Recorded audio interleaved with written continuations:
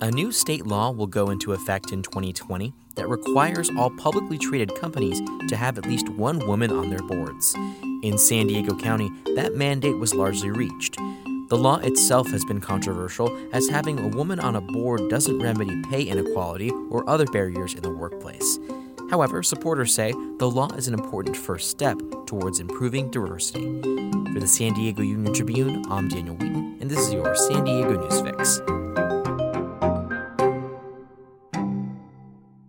Mike Freeman, you cover tech for the Union Tribune on the business desk, and you'll have a story coming out pretty soon about how San Diego seems to be moving faster when it comes to having women on corporate boards. Let's start at the beginning. What is this new law?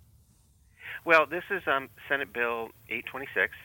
It passed in 2018 and basically requires that any publicly traded company in California have at least one woman on their board of directors. So California is the first state in the U.S. to pass such a law. It has been tried in Europe, in Norway and France in particular. But yeah, this is the first time that it is showing up in the United States. And companies have until the end of the calendar 2019 to comply. Mm-hmm. And can you kind of describe the reaction to this law? Because I imagine, at first it's kind of awkward, I suppose, when these kind of mandates happen. What was the response with various industries?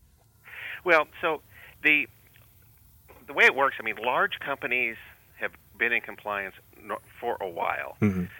Any large Fortune 500, S&P 1500, Russell 3000 company, for the most part, will have women on their boards of directors.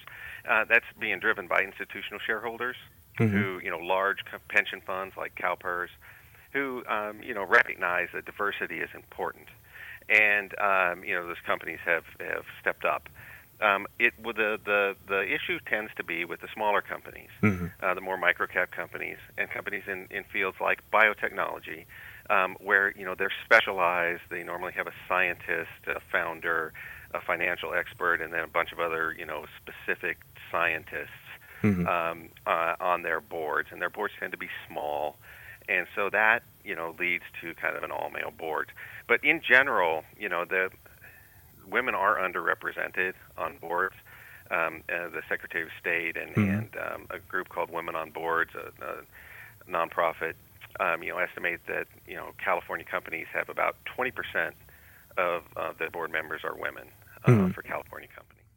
And is that kind of ahead of what you normally see, or is it the average when you consider the whole nation? What's the difference between California and other places? You would think that is about what the national average would be too, right? So about again 20% board representation by women. That's kind of an underrepresentation.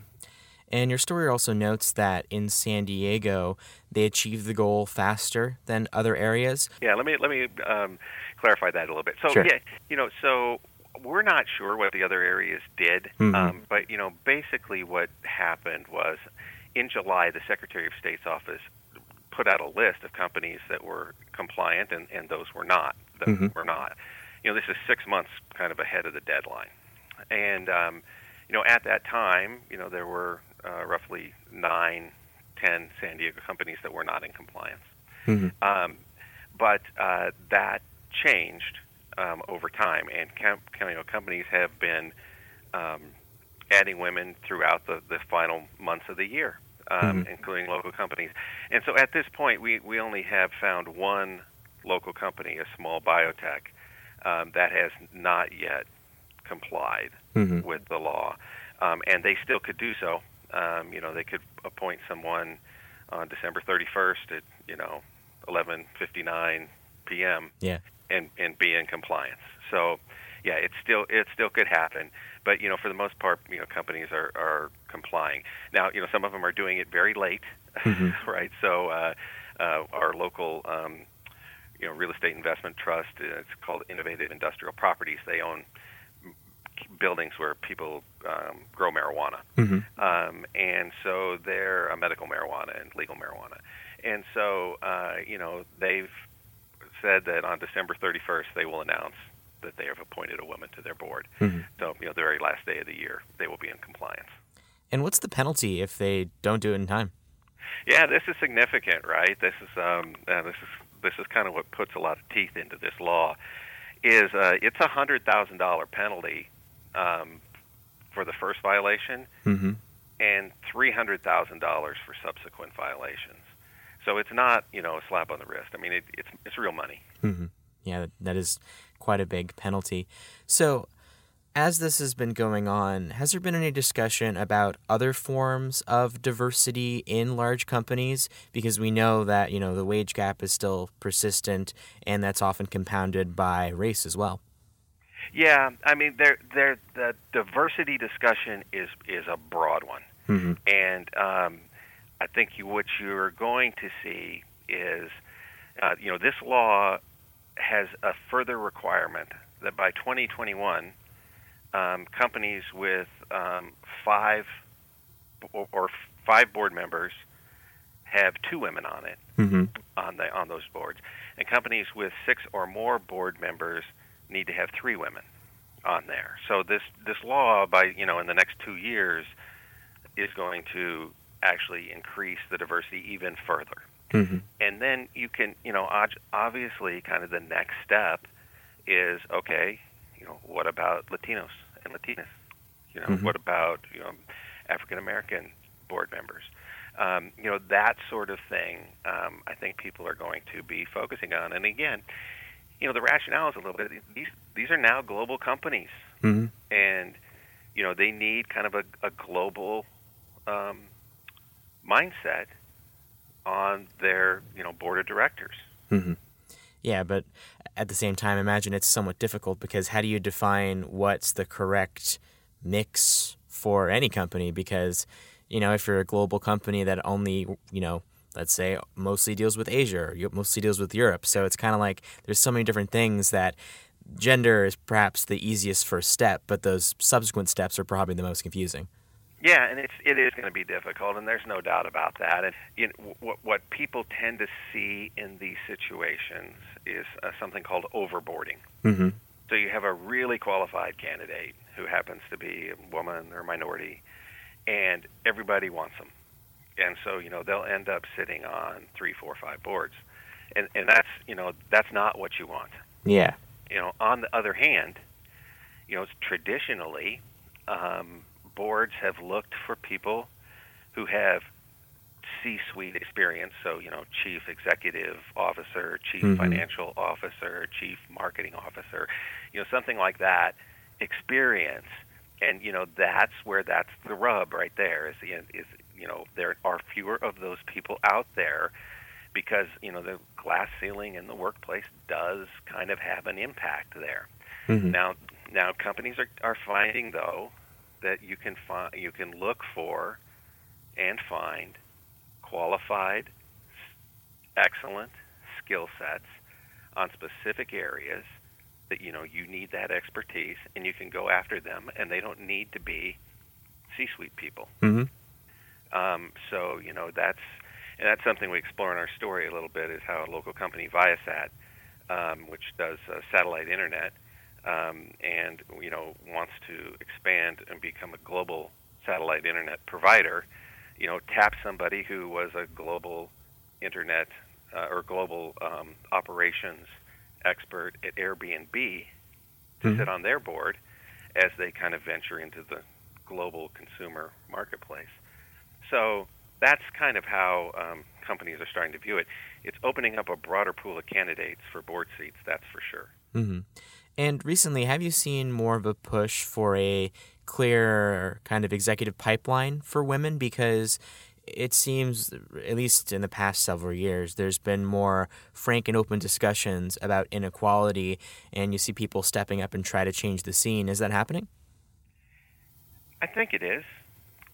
Mm-hmm. I think it's industry specific. Yeah. And it's something that takes some time. Mm-hmm.